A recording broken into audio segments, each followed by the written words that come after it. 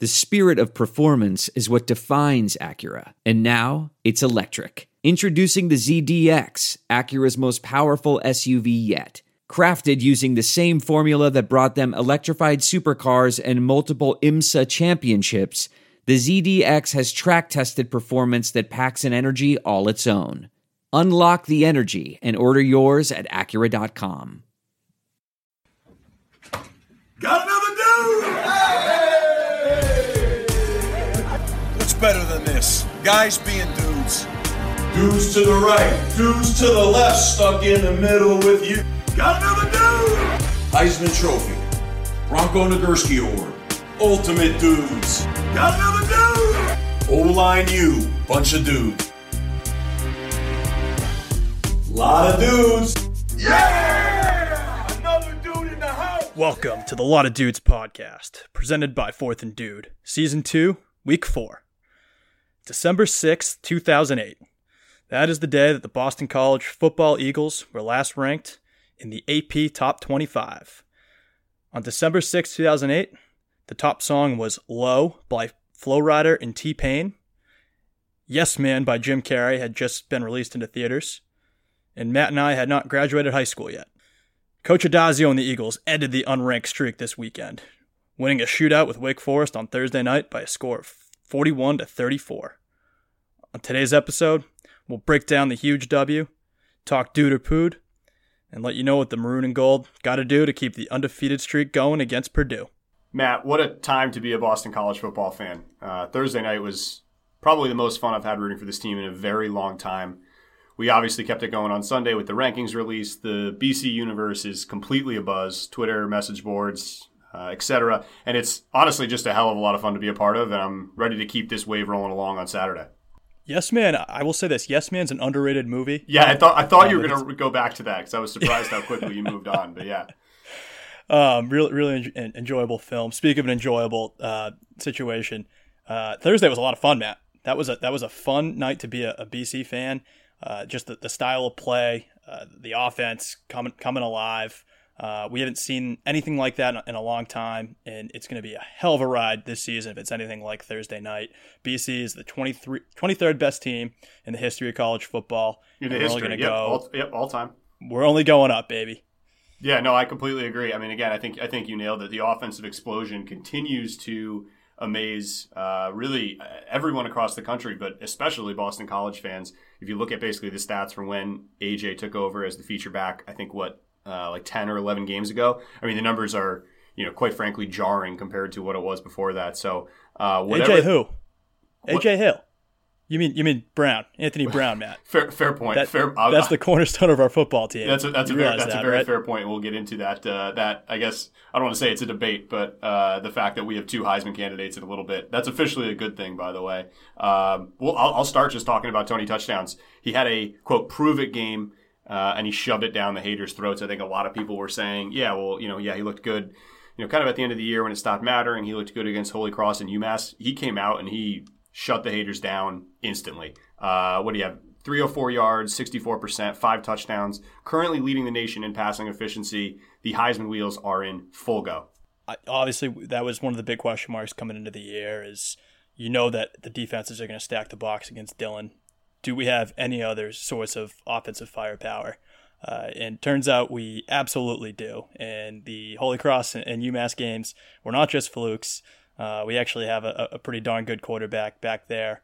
I want to give some credit first and foremost to Tony touchdowns, but the receivers. I tell you, the receivers played great. Mm-hmm. I thought the game plan was outstanding. Not everyone thought that, which I thought was interesting. I'll tell you, it's not Boston College without Daz haters, but I thought really it was a pretty solid game plan. Anytime you put up 41 points, that's a pretty good way to do it, Matt. I know everyone was frustrated and we were getting stuffed on the runs, but I thought they did a great job, setting up Wake Forest to play the run. They continued to play more aggressive, stack in the box, and they threw every single play action we tried worked. The receivers were getting separation. That was a really, really good offensive performance by everyone involved, in my opinion. And I don't want to say Wake Forest has a great D, but anytime you do that on the road against an ACC foe, that's pretty impressive. Yeah, and I think watching it live, it was almost a more frustrating first half than it actually should have been. I think, obviously beyond the first AJ drive and a couple big plays, a lot of it was they're bottling up the run. Why aren't we throwing it more? Why aren't we doing play action? When you watch it back, and I watched the condensed game that basically takes all the individual plays and melts it down to like a 40-minute YouTube video. When you watch it back, it just seems so obvious that the team is going to completely explode in the second half, and they were just setting them up perfectly. And it really worked to perfection. So credit to Loeffler and credit to Daz. I'm also, while we're giving credit, want to give you some credit. In the season preview pod, you said your breakout dudes of the year were going to be the receivers, a couple of them over 1,000 yards, I think was your prediction. So hat tip to you, hat tip to Adazio. Everything coming up Matty T right now, I got to say. And Hamp Cheevers on the defensive side of the ball was my official breakout dude, if you remember. Oh, well, he's having a celebrity year right now. I don't know when we're going to have a game where he doesn't have a turnover. And he almost had 3 of them last game. If you do have one area of concern, though, it is probably on the defensive side of the ball. Not the D-backs. They were outstanding. Hamp had a turnover. Will Harris had an enormous turnover. That was that was a grown man's interception. It was.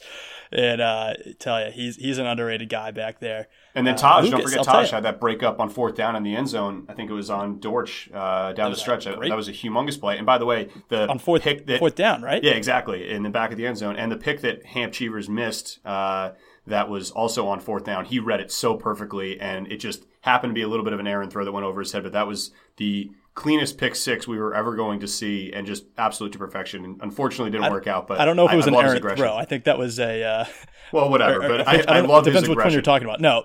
Well, so I don't want to nitpick here, but he played way too aggressive on that 4th and 6 when they that's what I'm referring on R20. Yeah, they converted that, man. Yeah, so no, I know that. I'm saying he missed it by a centimeter, and it was going to be such an obvious pick six. Whatever. We are nitpicking at this point. It was a pretty perfect performance, at least on the 2 main sides of the ball. Well, so the front 7, I guess I'll say, is a little bit concerning. And I know people were very concerned. I don't think I am. I don't know how you feel about it, but Wake ran 103 plays, right? Yep. Is that right? Yep, exactly. Right in that range, 105, something like that. And with our explosive offense, our defense was on the field for every time that they got a stop, they were back out there about 5 minutes later. I don't think we'll play another team like Wake. I think Clausen is a really good coach and puts together a pretty good game plan himself. So I want to say this was an isolated performance by the front 7, but it just seemed like they couldn't really. It seemed like they were gassed first and foremost. The linebackers weren't really filling the holes that we're used to them seeing. Not a lot of penetration on the D line, with the exception of Wyatt Ray, who is a stud. But I don't know. I wouldn't say I'm concerned about that. I do think we have some playmakers, but both on the line as well as in the linebackers. I don't think they had their best game, but I wouldn't call it an area of concern right now, just based on the way Wake plays, right? Yeah, I'm completely with you. Again, my concern is pretty much mitigated as well, to the exact points that you said. 105 plays in tremendous humidity, by the way. I mean, a hurricane bowling down. It was like 80 degrees at kickoff and something crazy humidity. So, and these guys too, keep in mind, had not played, basically a full half of football yet. Or I guess closer to 3/4, because they played about a half against UMass and about a quarter against Holy Cross. So, they definitely weren't in game shape. And, obviously we came out of it with a win, so it's okay. But had we lost, I think we'd all be looking back and being like, well, you know what? It actually was a pretty unfortunate break in the schedule that we had a team that's probably going to be one of the, most up-tempo offenses that we play all year, in our first real game, playing against that speed. But again, watching the game back, in the first half, they were doing a much better job of kind of containing those holes. But it's that Wake style and the running backs you saw that they kind of got into a rhythm of basically getting the ball, stopping for 2 seconds behind the line of scrimmage, waiting for a hole to develop, and then going. So I think it was that Wake style of play that's, quite frankly, pretty unique, combined with the guys just getting heavy legs and getting a little tired in the heat and the up tempo, that eventually it just kind of became this perfect storm of things just, opening wide open. And to Wake's credit too, by the way, that's a pretty good two-headed running back attack. Colbert and Carney, those are, 2 shifty small guys that can explode through holes. So again, overall, my concern is pretty mitigated. The pass D, which is what we knew was going to be our strong suit, looked phenomenal. Run D looked fine when it had to. And again, we still had a couple standouts on the defensive line, which, similar to years past when everyone keys on Landry and someone else can break out, kind of a similar thing, I think, developing here with people keying on Zach Allen. Agreed. I think that covers the date. Matt, this is more fun when we disagree. I know. Well, you know what? It's more fun. It's more fun. It's more fun when we're not the 23rd best team in the country. When we're the 23rd best team in the country, there's not a lot to complain about and not a lot to nitpick about. We're not, WEEI here finding something wrong with everything. So I'm going to take that as a good sign. Again, I think the third week in a row, if we are to nitpick something, it's going to be the special teams. I got a whole section for that. That was not good. Man, I don't think it's a fluke anymore. I think we actually don't know how to play special teams. I think if it happens once or twice, you kind of get it. I don't know. I mean, they got to do something, and I think they will. And thank God that our schedule's in the softer point where we have some games where we can get away with it. Mm-hmm. But something's got to change. I don't know what it is. If it's personnel, if it's coaching. I'm not saying we need a coaching change, but they got to figure out a different way to deploy these guys or formation wise. I don't know the X's and O's of special teams, but whatever they're doing is clearly not working. The blocked punt. Was another missed extra point? Another missed extra point, yeah. It's just it's nonstop, and this stuff's when we do play a close game, and everyone gets on Daz for not being able to win close games. That's a big part of the reason why, and I guarantee you, this Boston College team will play a lot of close games this year. We got to get that figured out. Exactly, and another main concern there, we have not attempted a field goal all year. Again, we haven't had a need to. There's been no point where we've been inside the 20 and had a fourth down that we maybe shouldn't have gone for or it was too far of a distance. So it's, I guess, kind of a bit of circumstance that we haven't done it, but at the same time, I'm sure there is some, coaching philosophy, which I'm okay with if we don't have a kicker who can accomplish it, but they're saying, let's be very aggressive because we don't, have a ton of trust there. So definitely concerning. Carlson needs to fall on that punt. I think that's just kind of a rookie mistake. Don't try to be a hero and squeak a punt off the side. Wasn't he on like the 20? I give it a shot, right? They're probably going to score anyway if they get the ball at the 20. That's not my issue. It's just, catch the damn ball. Well, yeah, no, I mean, obviously get a decent snap. Yes, obviously get a snap is priority one. But I think, honestly, at that point, the way our defense is playing, rather than just giving them yards. But, I mean, Daz said it in his post-game press conference as well, but we gave up 15 points on special teams, essentially. Obviously, the Walker punt gave them the ball at like the 10, the touchdown, and then the missed extra point. Spotting a team 15 points on special teams on the road, if we want to kind of spin this into a, I guess, positive thing, we still won by a full touchdown. It really was 2 scores within the last 2 minutes, and we still gave them 15 points on the road. To me, that is a sign of the things that our offense and our defense are capable of, and obviously we know that, but it just reinforces that point of if we can just shore that up and we end up coming out of this game winning by 30 points, which essentially is what it could have been if you extrapolate some things and make some leaps in judgment, but still, we outplayed them offensive and defensively, essentially 30 points. And obviously, everyone is very excited right now. Everyone's feeling very good. But imagine how much better we'd be feeling if we won that game 41-10. Yeah, although, I don't know. It's kind of fun to watch at the end. And you saw Anthony Brown just, all right, I'll put these guys on my back. I'll take it. 50-yard bomb. I agree. Great teams can overcome stuff like bad special teams and still pull out the W. They just got to get it figured out in the next couple of weeks. But I think the takeaway is we beat a really, I don't want to say really, but that's going to be an 8-win. It's a good team. Yeah, it's a good team. I know they had some close calls with Tulane and didn't look great against Towson, but they're going to give the ACC a lot of trouble this year. I think, again, Clausen's sort of just this weird genius guy that knows how to, use what he's given. He doesn't recruit that well, but the playmakers that he does have, he uses. I think Hartman's a really good quarterback. I think that, obviously a true freshman is never a tough spot to be in, but he played pretty well. So I think the takeaway here is they beat a pretty good opponent on the road and overcame some bad bounces. So if that's the baseline, I'm excited to see what happens when this team puts a full game together. Yeah, I completely agree. And Wake Forest as well. I'm actually pretty excited for this Wake Forest Notre Dame game this weekend. I think they have a very good chance. Is that this weekend? Of knocking. I mean, the way Notre Dame's looked, and I don't. Oh, that's free money. It really is, honestly. I mean, Notre Dame. Where is it? It's in Wake.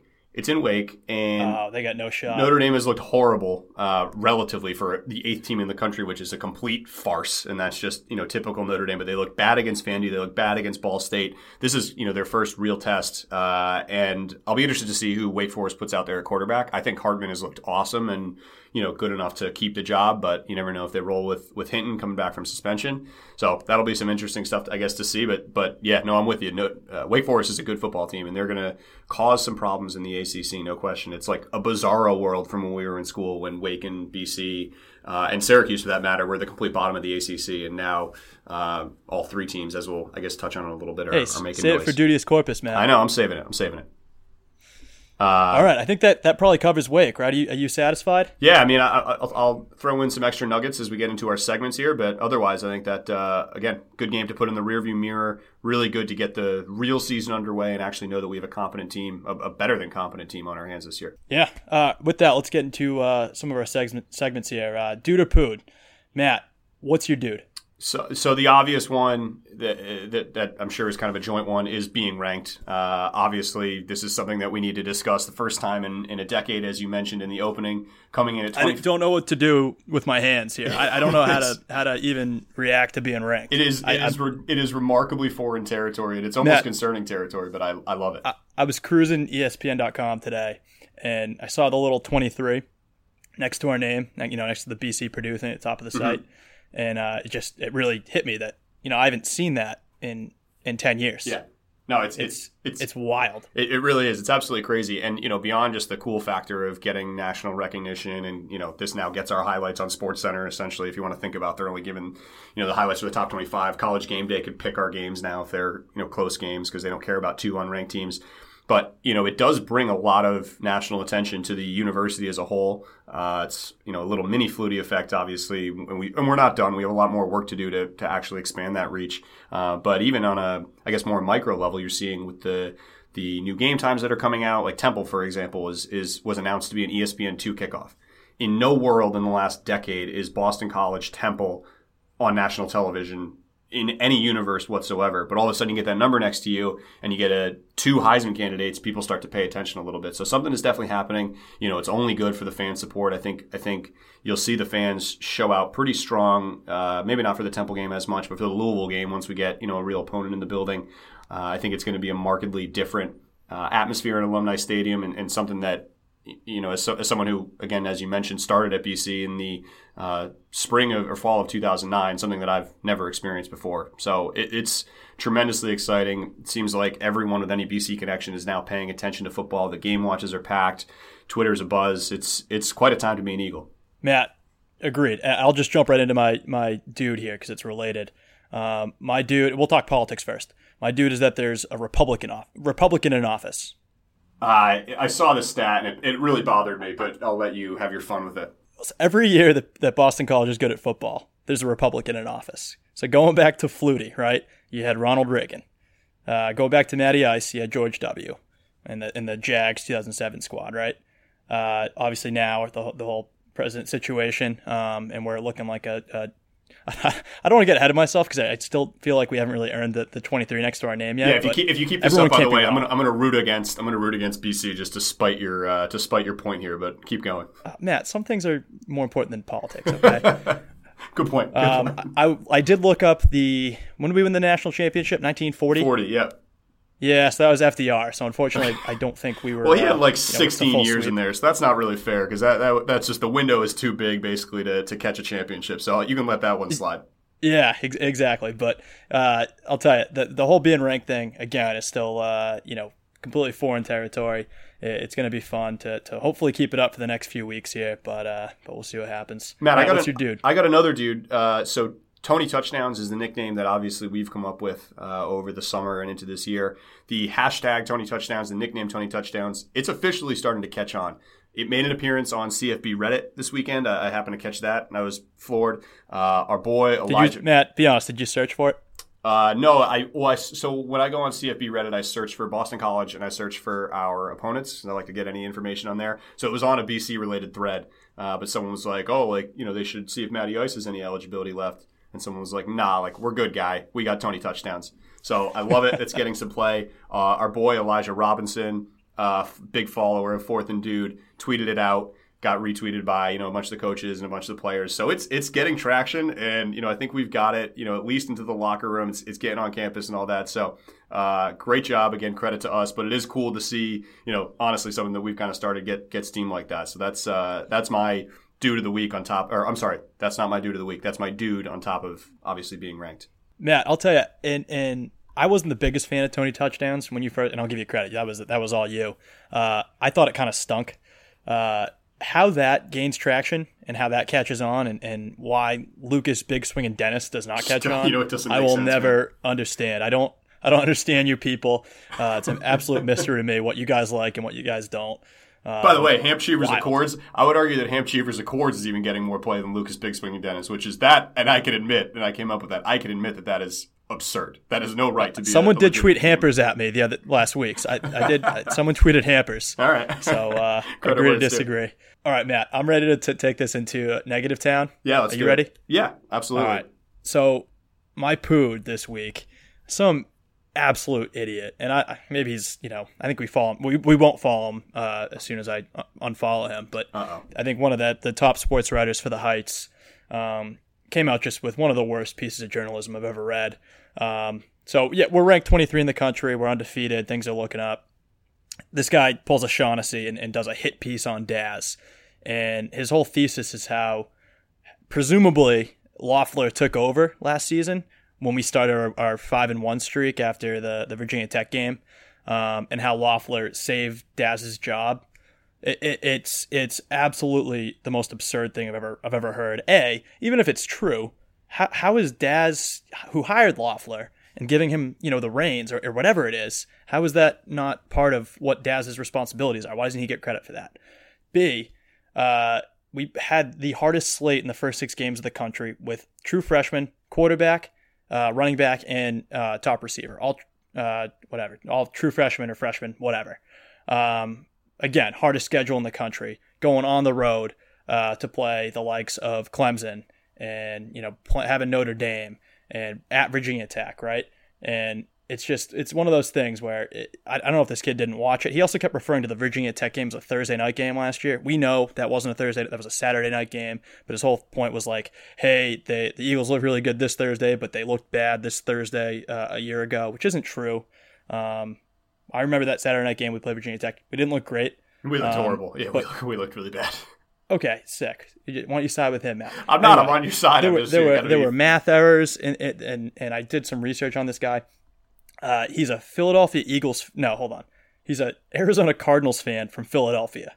That stinks to high heavens. And fortunately, someone on the Heights or within BC, got some sense knocked into their heads, and they removed it from the Heights website. One of our followers did pass it along in the cachet version. Is that how you say that? I think it's cash, but yeah. Is it? I overthought that one. But he sent along, so I was able to read the text version. But I think BC came to their senses and pulled it because they didn't want to get sued for libel. I would assume. Were you going to represent Adazio in that suit, by the way, in the libel suit? I feel like that's something that you could take up in your free time. We know a couple lawyers, so we're well connected. Well, we run duty as corpus, so we basically action. have our law degree at this point. Good point too. It's all clicking. So I don't know. It's one of those things. It's, hey, everything's going great. I'm gonna make up a bunch of reasons why Daz, who hired this guy, even though the real reason is, the schedule normalized in the second half of the year and we started winning games. Yeah, the offense, picked up a little bit, but we had the ability to play like that because, Daz is electric at player development, and we had gotten to a point in the season where we could do stuff like, what our offense currently did and does this year as well. So yeah, that's my pood. I hate this guy. I'd like to debate him. I don't know if people are like debating. How you can like challenge people to debates. I'd like to debate the merits of Daz, because it's an easy victory for me. Daz has absolutely revolutionized this program, and I don't want to make this whole episode about this, but come on, man. Yeah, I will say, and I for all of the downs that we've had, I saw a lot of people say this week, and I agree with it, that him getting this program ranked kind of validates the hire completely. I don't think you really can look at it as a failure at this point with how barren it was. Even if we go out and just kind of go 500 the rest of the way, it'll still be.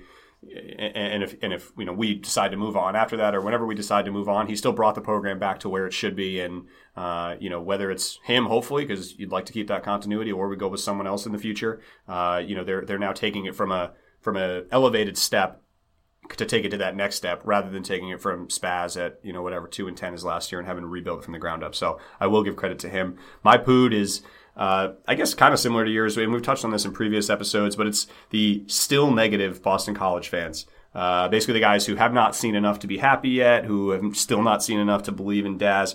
Look, we're ranked for the first time in a decade. We're playing great football. We're 3-0 for the first time in a decade. This team is good. yes, we have a lot of work left to do. We are 3-0, and there's 12 more games that we need to win. And yeah, Wake is probably, one of the middle of the pack ACC teams we'll play this year.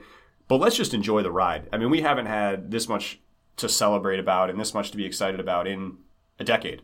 Maybe there were obviously some highs in there with the USC win and the Andre Williams, Heisman campaign. But this is pretty out of the ordinary for Boston College fans, and for a very, very, very small minority, but a loud minority to get, still finding things to nitpick about and say, all right, let's not get too excited. Get out of here. We're having fun. We're having fun for the first time in a decade. Let us enjoy this. Let us get behind this team. They deserve it. This entire program deserves it. And again, I'm proud to be a Boston College fan. And for those people who aren't, I don't know what to do with you. As soon as we lose, by the way, to anyone, whether it's Purdue, whether it's Clemson, I don't think it really matters.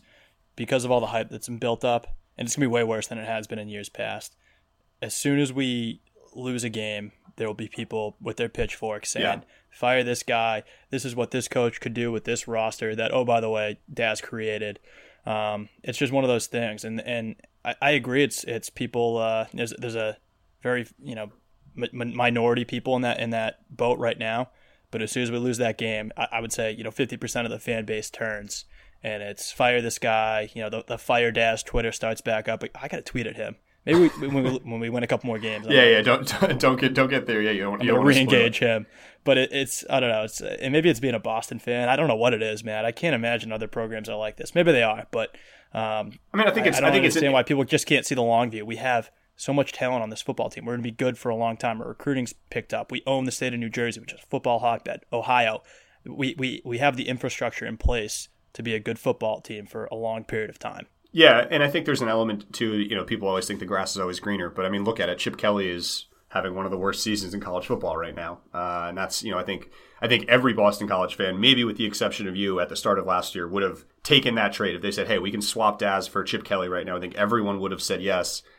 It doesn't always work out. So some things are the way they are for a reason. And again, let's just enjoy this ride. Let's jump into Dude of the Week. We've done our Dude or Pood. I'll start. I'm going to go with Wyatt Ray. Credit to you. You stole mine. I had a kind of a feeling. I'm going to give you full credit on Sack King Cole, the nickname that's getting some good play on the interwebs. We're kind of red hot with our nicknames, so let's keep that going. 4 sacks on Thursday night. Walter Camp Defensive Player of the Week, which is a tremendous honor.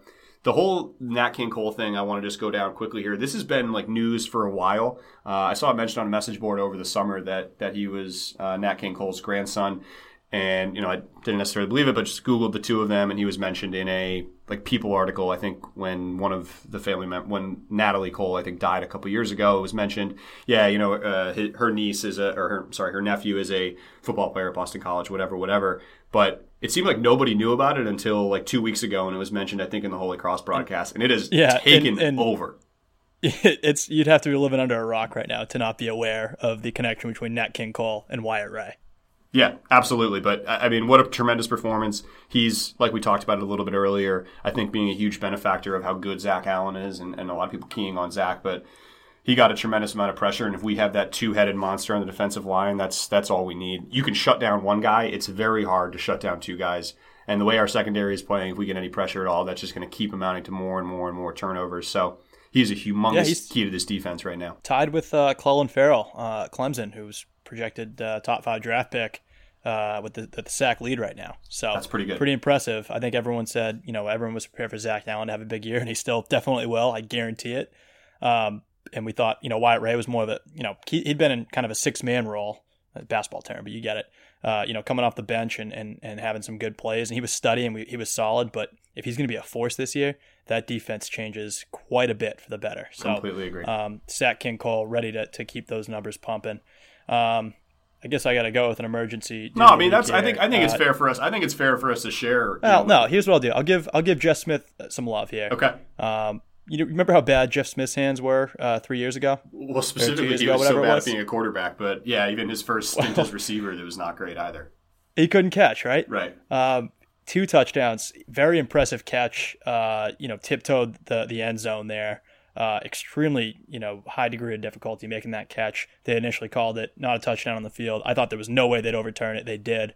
But tell you, Kobe catches everything. If Jeff Smith can catch everything, he's got speed That just absolutely burns. So fast. It is wild how fast he is. If he can prove himself as a legitimate receiver, this might be ridiculous. I don't know how the NFL draft works, so who knows? This might be dumb. But he could very easily, be a wide receiver at the next level. If he proves he can catch combined with this speed, why isn't he like a Tavon Austin type of guy, right? So he's my dude of the week. He's sort of an afterthought sometimes, I think.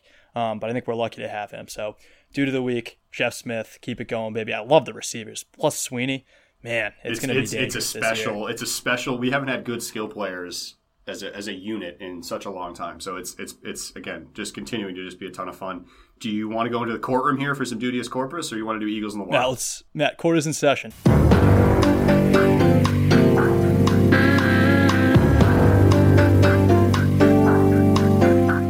The first team I'm going to bring in is Syracuse, and I'm charging them with being guilty of murder for killing Florida State. Matt, I could talk about Syracuse till I'm blue in the face. I love Syracuse. Well, hang on. So now I got to talk the charges here. So are they guilty of murdering Florida State, or the defense on Syracuse is that Florida State was already dead, so they're not guilty, and Cuse is just also really good. So there's a few things at play here. Because double jeopardy, right? You can't kill someone that's already dead? Yes. Got it. All right, can I take this one? Please. All right. I don't know if you watched the game on Saturday, but it was one of those games that I was really keying in on. Because I think we talked about it last episode too. We're curious. All right, how bad is Florida State?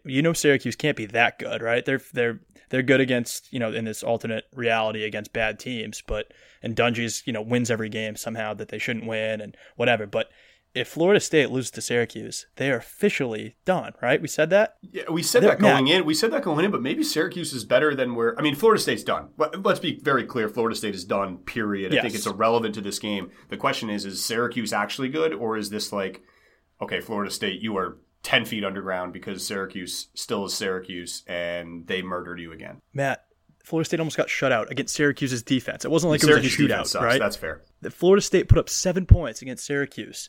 We put up 40 points, I think, in our sleep in the first half last game, and we could have put up way more. Syracuse D is absolutely horrible. They gave up 42 to Western Michigan. This Florida State team is more screwed, I think, than people even realize. They're officially dead. Syracuse's offense is officially good, and I think they're a dangerous team. I don't know. We beat them so badly last year, but it was without Dungy, who's kind of an X factor. They're going to be fascinating to watch in the next few weeks here, because I don't know what to make of Syracuse. Honestly, what's the word for in the middle between guilty and not guilty? Is that mistrial? Preponderance of the evidence, we'll call them. There's definitely a preponderance of evidence here. Yeah, I think Florida State's offensive line is maybe at least the guy there on the right side is like maybe one. They might be guilty of murder. Yeah, you know what? That's a good point. Florida State's offensive line is guilty of murdering everything. Willie Taggart, I don't think, is guilty of murdering them. Like, he's 3 games in, he hasn't.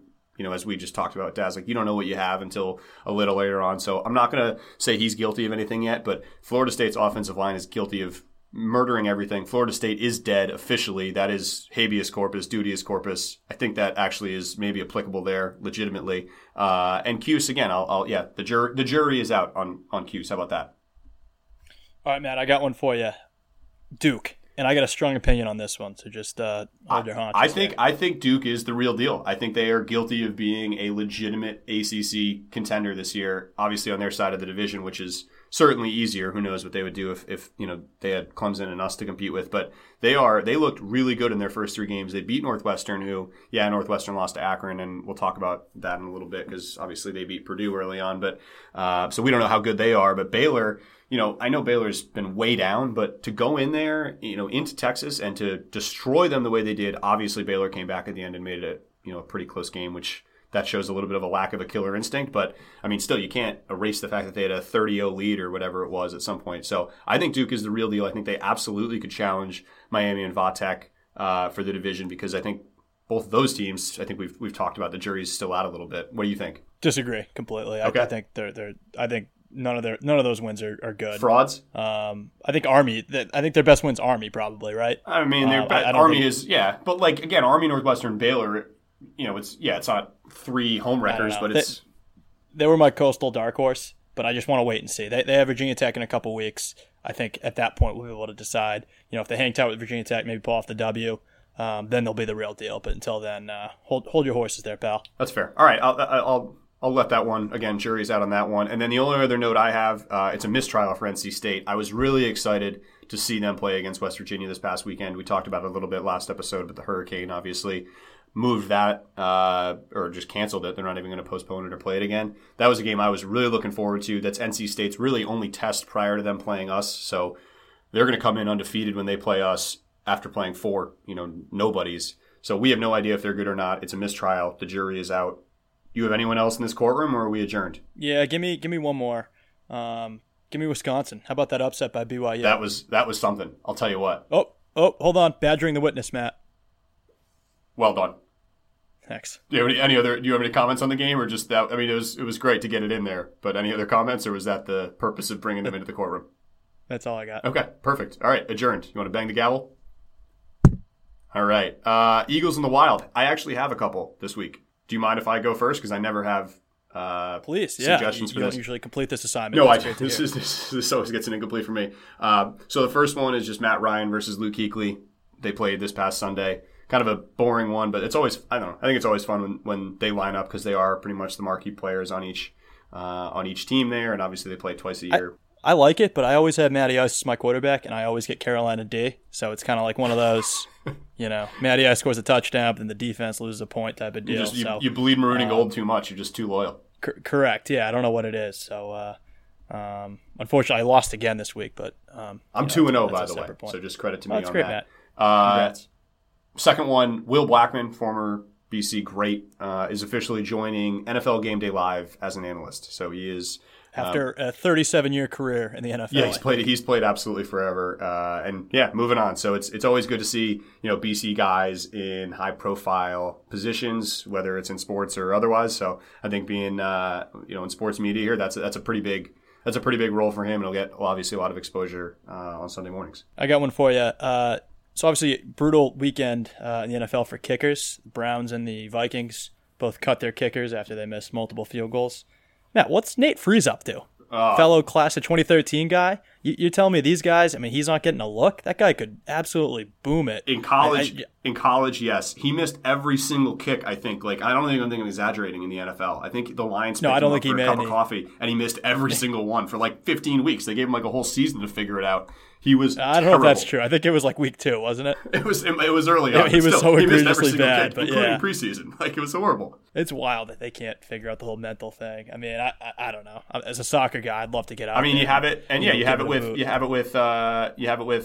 Aguayo as well.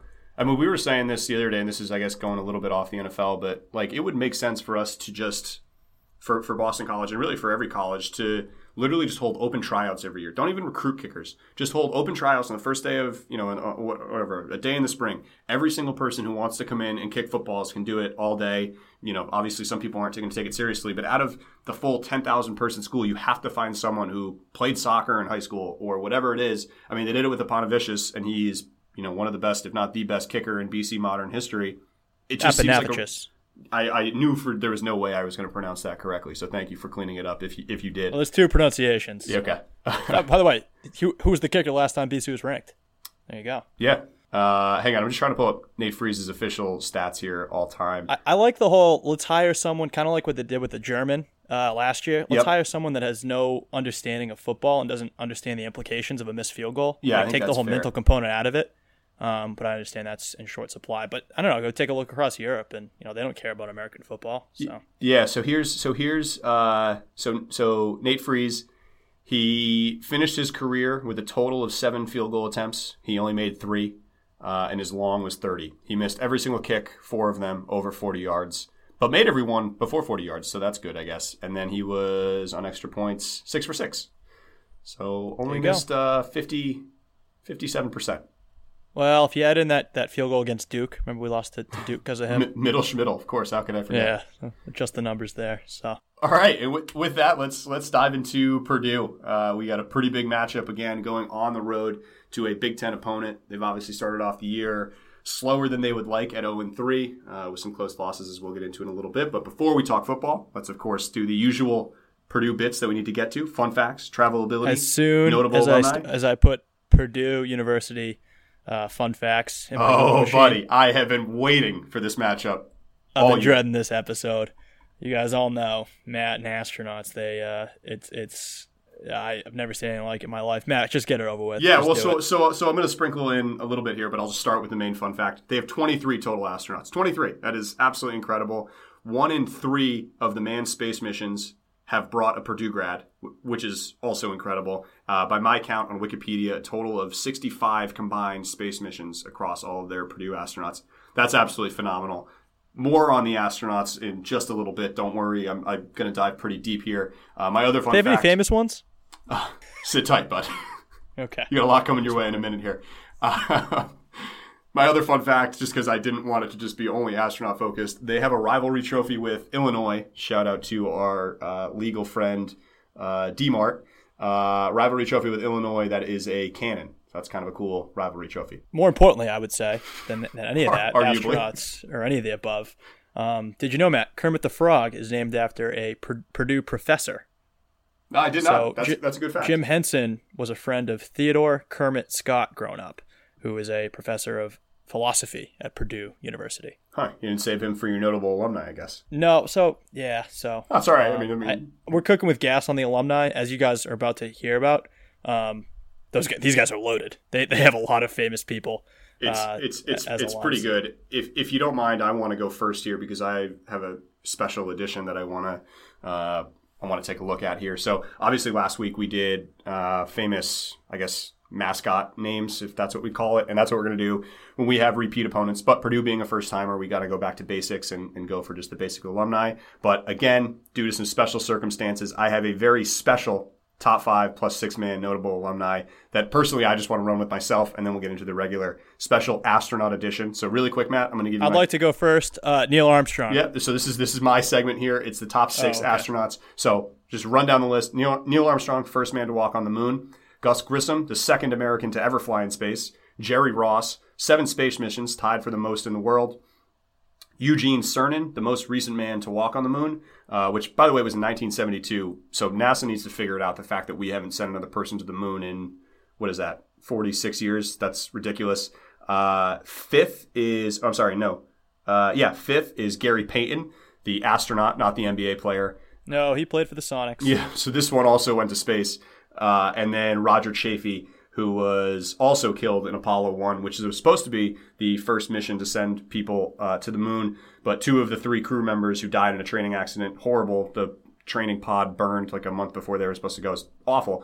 3 guys were on the mission. 2 of them were Purdue guys, this Roger Chaffee guy, and then Gus Grissom, who was the second American to fly in space. So for all of you asking, I know everyone was looking forward to this bit. Those are my top 5 plus 6-man Purdue astronauts. With that, let's dive into the real top 5 6-man notable alumni. Matt, I think you don't understand our target audience and their equivalent love affair of astronauts. All right, my first notable alumni, I'll go with Orville Redenbacher in the one hole. Oh, I did not see him on the list. Are you kidding me? He's like literally the top famous alum. I mean, he seems like a Purdue guy, just like kind of by the look of him, but I had no idea. All right, keep going. So obviously, the inventor and founder of popcorn. As far as I know, at least, I think he invented popcorn. And I'll tell you this about Orville Redenbacher popcorn, Matt. It's better if you get the movie theater butter. Mm-hmm. I know we're not, that's not like a groundbreaking thing, but I just want to put that out there. That's where I stand on that. Obviously graduated with a degree in agronomy, which I assume is the study of popcorn. Yeah, I think that's pretty obvious. For my number 2 and my number 3 picks here, I'm going to go back-to-back pilots. Sully Sullenberger, who of course landed his plane in the Hudson, probably 10 years ago. Made a great movie out of it. Everyone loves Tom Hanks. And my third pick, a little bit of it. Yeah, go ahead. What's his first name? Chester, something with a CH. Chesley. Chesley, right? Yeah. It's a weird name, but Sully's better. And with my third pick, she's technically a faculty member, not an alumni, but we're going to make an exception. Amelia Earhart. She died flying, but she was a very famous pilot. And I feel like in general, we don't get enough women representation on these top 5 lists. Shout out to me for being progressive here and trying to make things even. Yeah, I could. I don't see gender. So for my next, I was going to say something. Oh, by the way, Matt, you literally just picked the next closest thing to astronauts is pilots. They were actually listed in the astronaut and aeronautical section. It's a good point. All right. In my 4-hole, I'm going to go with a combo. So they have both the inventor of the chicken nugget and the current CEO of McDonald's as alumnus. I didn't record the name, but that's a package deal at number 4. I got Robert Baker is the name of the chicken nugget man. I didn't write down the McDonald's guy.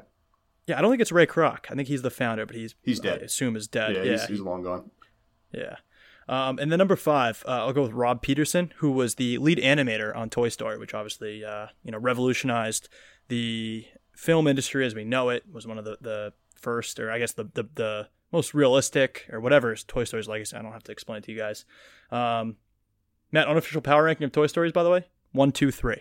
Controversial, I know. You're saying 3 is the worst? Yeah. I go 1, 3, 2. I don't love 3 as much as that's common. 1 is the best. 2 is underrated. I love 2 that. stinks. The prospector, Stinky Pete, he's phenomenal. I'm out on 2. I'm out on 2. Relatively. Bob Peterson also, by the way, was the voice of Roz and director of Up, so he's had a pretty dynamic Pixar career. What do we have? 1 left here? Yeah. I'm going to go with, I'll go with Jim Gaffigan. Go for a big name. He only went there for his first year before transferring to Georgetown. Obviously a huge comedian, probably a top 5 name in comedy and mainstream comedy these days. Played football there at Purdue and then later at Georgetown as well. So shout out the Hoyas. My only notable exception here, or honorable mention rather, Ted Allen, the host of Chopped. Great show, and he's made a nice little career out of himself being the host of a phenomenal cooking program. You got anyone else that we missed? No, that's it. This was a little rushed homework-wise for me, but the ones that I did find, I mean, those are pretty impressive guys, right? Those are big time. Astronauts aside. All right, so let's make our way into the football, but we're not quite there yet. So let's first kick it off with the travelability score, and this one's actually interesting because we very nearly did travel to this game. But as we'll explain, we did not quite get there. Matt, I'll kick it off. Yeah. So. Obviously, it's in West Lafayette, I believe, Indiana. Mm-hmm. I think I got both of those places right, it. City and state. Yeah. It's obviously a road game against a Big Ten opponent. That part's cool. We don't play them all that often. It would be a logistical nightmare, though, and I think that's part of the reason why we didn't end up going. We're going to have to fly into Chicago to take a bus somewhere, to jump on a party bus somewhere else. It would have been fun, but it's a little tough. We are going to NC State. More on that to come. We will be there, live, boots on the ground. But plus the noon kickoff, you throw that in. It's just it was going to be a lot for us to make it over there. That said, Matt, we're undefeated, and when we're undefeated, I'm going minimum 22 RVs. And I think with this one, it's week 4. Offense looks good. They're a winnable opponent. You go out on a high. And I think they have a pretty good tailgate scene out there, but I'm saying that based off of nothing. I'm going to go 24.7 RVs. Okay, yeah, I'm pretty much on the same page here. So the positives, I'll start with first. We're ranked, we're undefeated, so obviously there's a huge amount of excitement that comes along that. It is a road game in the Big Ten. We don't do that very often. It's a unique opponent, so it's a trip that you can make, pretty infrequently. This isn't something we can do every other year like our ACC foes. And then obviously for the weather, 71 and sunny with virtually no wind, just a picture-perfect Midwest day for football. Faces 2 high-powered offenses, so it should be a pretty exciting game to watch. It's not going to be like the Wake Forest game from 2016 where it was 3-0. The negatives, of course, like you mentioned, West Lafayette is in the absolute middle of nowhere. I actually think that it's like not a very fun town or school, so I'm going to say the tailgate scene is not good. It's also not based on a lot, but so we're probably somewhere in the middle there. Noon start, like you said, and Purdue is 0-3. Yeah, we'll get into it a little bit. They're a good 0-3, but it's hard to move the needle when you're the only team on the field with a win. So with that, I'm going to go 22.4 RVs. I don't hate it. I think we're on the same page. I do think it'd be cool. I mean, that's when do we play them again, or do we not? Not on the road. That was a home and home, and that's the only thing that again. For a lot of these home and homes, it's like you probably should go out of your way for it, but West Lafayette, Indiana is just not one of those that's in any way, shape, or form ever going to be on my bucket list. Unless I want to go be an astronaut, which who knows? We had this whole, you didn't go to Purdue, so good luck. We had this whole elaborate plan of seeing the Penn State game. I think plays on Friday. I forget who they play. Illinois. But it was at Illinois. So we were going to go to visit our former roommate at University of Illinois and watch them get massacred by Penn State on Friday night. And then watch BC, massacre Purdue. And it would have been fun, but it was a lot going on, so we didn't end up doing it. But stay tuned for future road trips. I let one slip earlier, spoiler alert, but we are going to NC State, so book it. will be boots on the ground, like I said. But we're taking this one game at a time here, Matt. So Yep. With that, let's talk football. Are we ready to talk football? Why don't you go first? Because I got to play catch up here. Yeah, sure. So just kind of in general, how we match up the strengths and weaknesses. So by far, their biggest strength on offense is their aerial attack. They're averaging 325 yards per game in the air. Last week, they put up 572 against an SEC defense, a lower level SEC defense, but still, they have this freshman wide receiver, Rondale Moore, who is absolutely electric. Very similar to Greg Dortch last week. You don't want to let this guy get the ball in his hands with any open field whatsoever. Lightning speed. He's got 3 touchdowns on the year, 130 yards from scrimmage per game, which is obviously a pretty tremendous amount. Overall, this should be a pretty good test for our secondary. Fortunately, that is our best unit on D. We have their quarterbacks have thrown 4 interceptions so far, so I think it is a good opportunity for our guys to get a little pressure. And again, if they're going to be throwing a lot, which we kind of expect they will, should be a lot of balls in the air for our big four to come away with a few of them. The running game is definitely slower. They only got 42 yards on the ground last week, but it was good earlier. They got 341 on the ground against Eastern Michigan in a rainy day, and then 200 against Northwestern. Overall, I think our front seven should be able to get a decent amount of pressure. Like I said, disrupt some stuff. Just a couple other quick hitters here. David Bluff, I don't know how to pronounce it, was the starter last week. I think it's Blog. David Blog was the starter last week against Missouri, broke all kinds of records in the Big Ten and Purdue history, Drew Brees' record, whatever. The question is, but they got a quarterback. Exactly. Yep. Right? So we don't know if he'll get the nod because the original starter, Elijah Zindelar, is questionable to return. I think he got hurt in the Eastern Michigan game. It's almost like Ryan Fitzpatrick in the NFL. I don't know how you can sit a guy after breaking every single record that your school has ever put up. So we'll see. Overall, they have a top 25 offense according to the S&P rankings, putting up 520 yards per game. And then defensively, they're weak. They're 92nd in the S&P rankings. They lost 9 players on defense from last year, which was a good team and a good defense, giving up 475 yards per game, mostly through the air. 20 touchdowns should absolutely feast on this secondary and on this defense. And AJ obviously will have plenty of room on the ground. Lastly, only other points I have, they're 0-3, but all losses by a total of 8 points combined. All 3 are not to great teams. Obviously, Northwestern just lost to Akron. Eastern Michigan is in the MAC, and Mizzou is bottom of the barrel SEC. But a lot of people out there are saying they're the best 0-3 team and that this is kind of an upset special. So it could be an interesting game. Let's say that much. We talked it was either offline or maybe it was one of the episodes a couple weeks ago. Purdue kind of scared the crap out of me in a loss to Northwestern. And maybe that's because I just hadn't seen football in a while. It was like the Thursday night or Friday night kickoff, whatever it was. The thought was Northwestern was a pretty good team, and it was a close game. It was sort of a shootout. And I was scared of Purdue's offense. I sort of recognized their defense stunk. I didn't realize how bad their defense actually was. It turns out Northwestern's not really that good. So that's probably not a great situation for them. I probably don't think they're a good football team. Matt, I probably don't think that, but part of me is scared by that offense, especially you touched on Rondale Moore. Yeah, I'm right there with you. He's kind of an X factor, and I don't know. I get all these. I'm sure everyone does, but I find myself watching the Big Ten Network, more often than not, or more often than I should, I guess I'll say.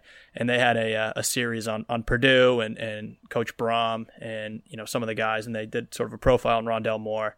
And this guy's just a stud. There was a video of him that benching. He's this small, slot receiver type of guy who benched or squatted. I forget what it was. 600 pounds or something. Yep. I mean, this guy is an animal, and he's got absolute wheels. It was one of those. He had a breakout performance week 1.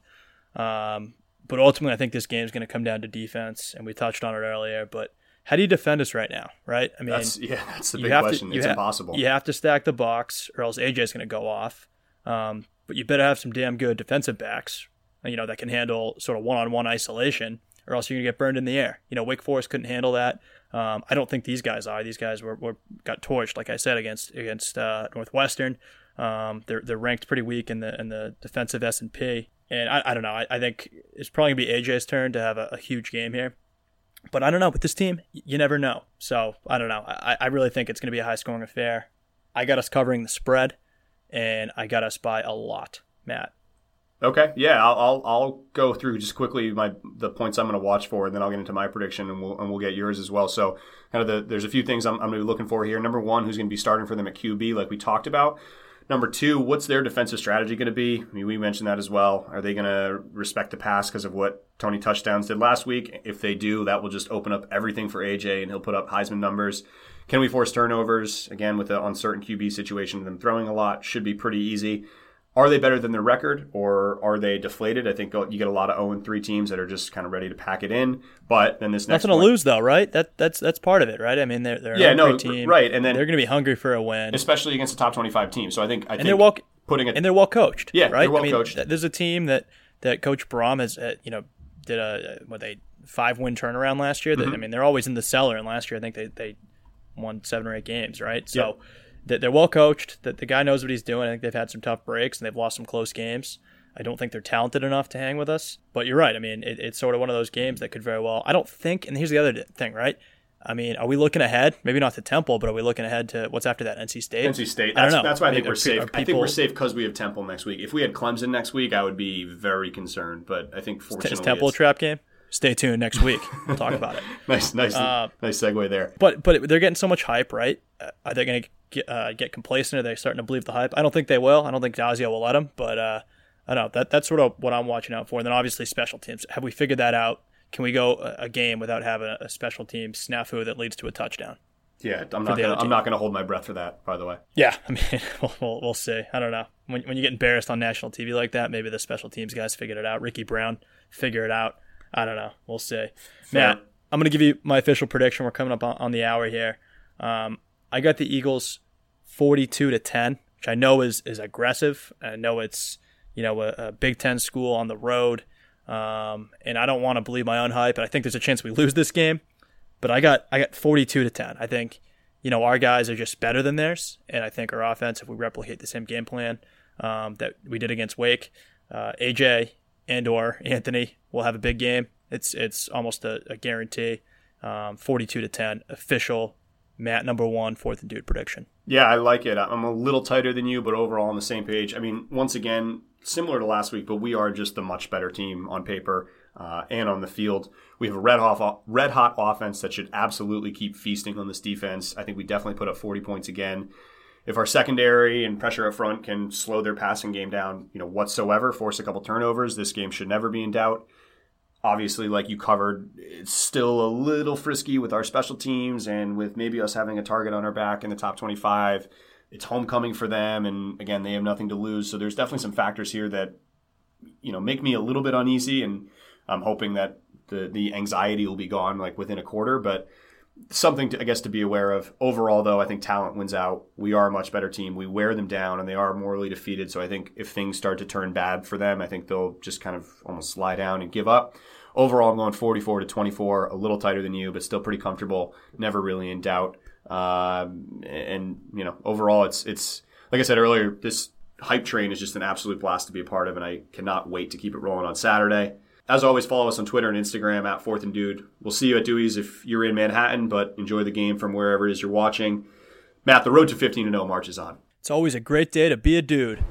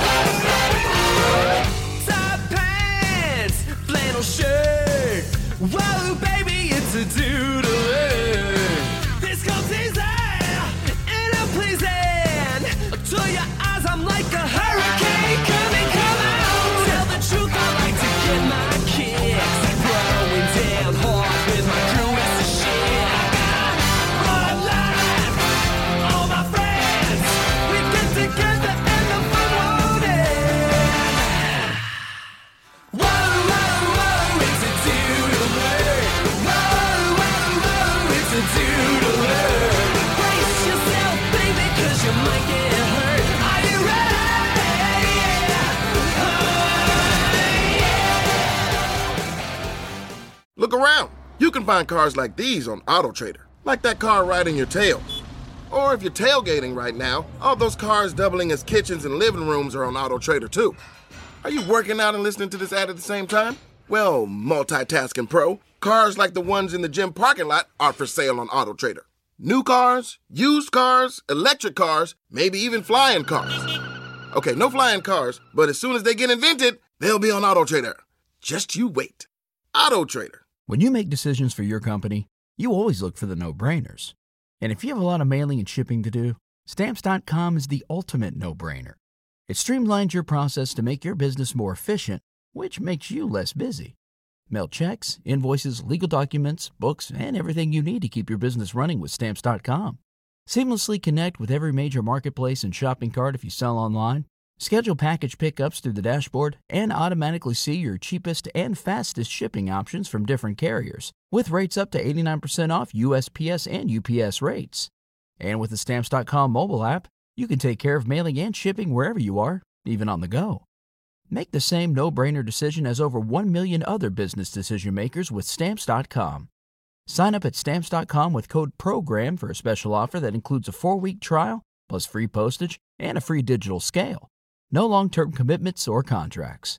That's Stamps.com, code PROGRAM.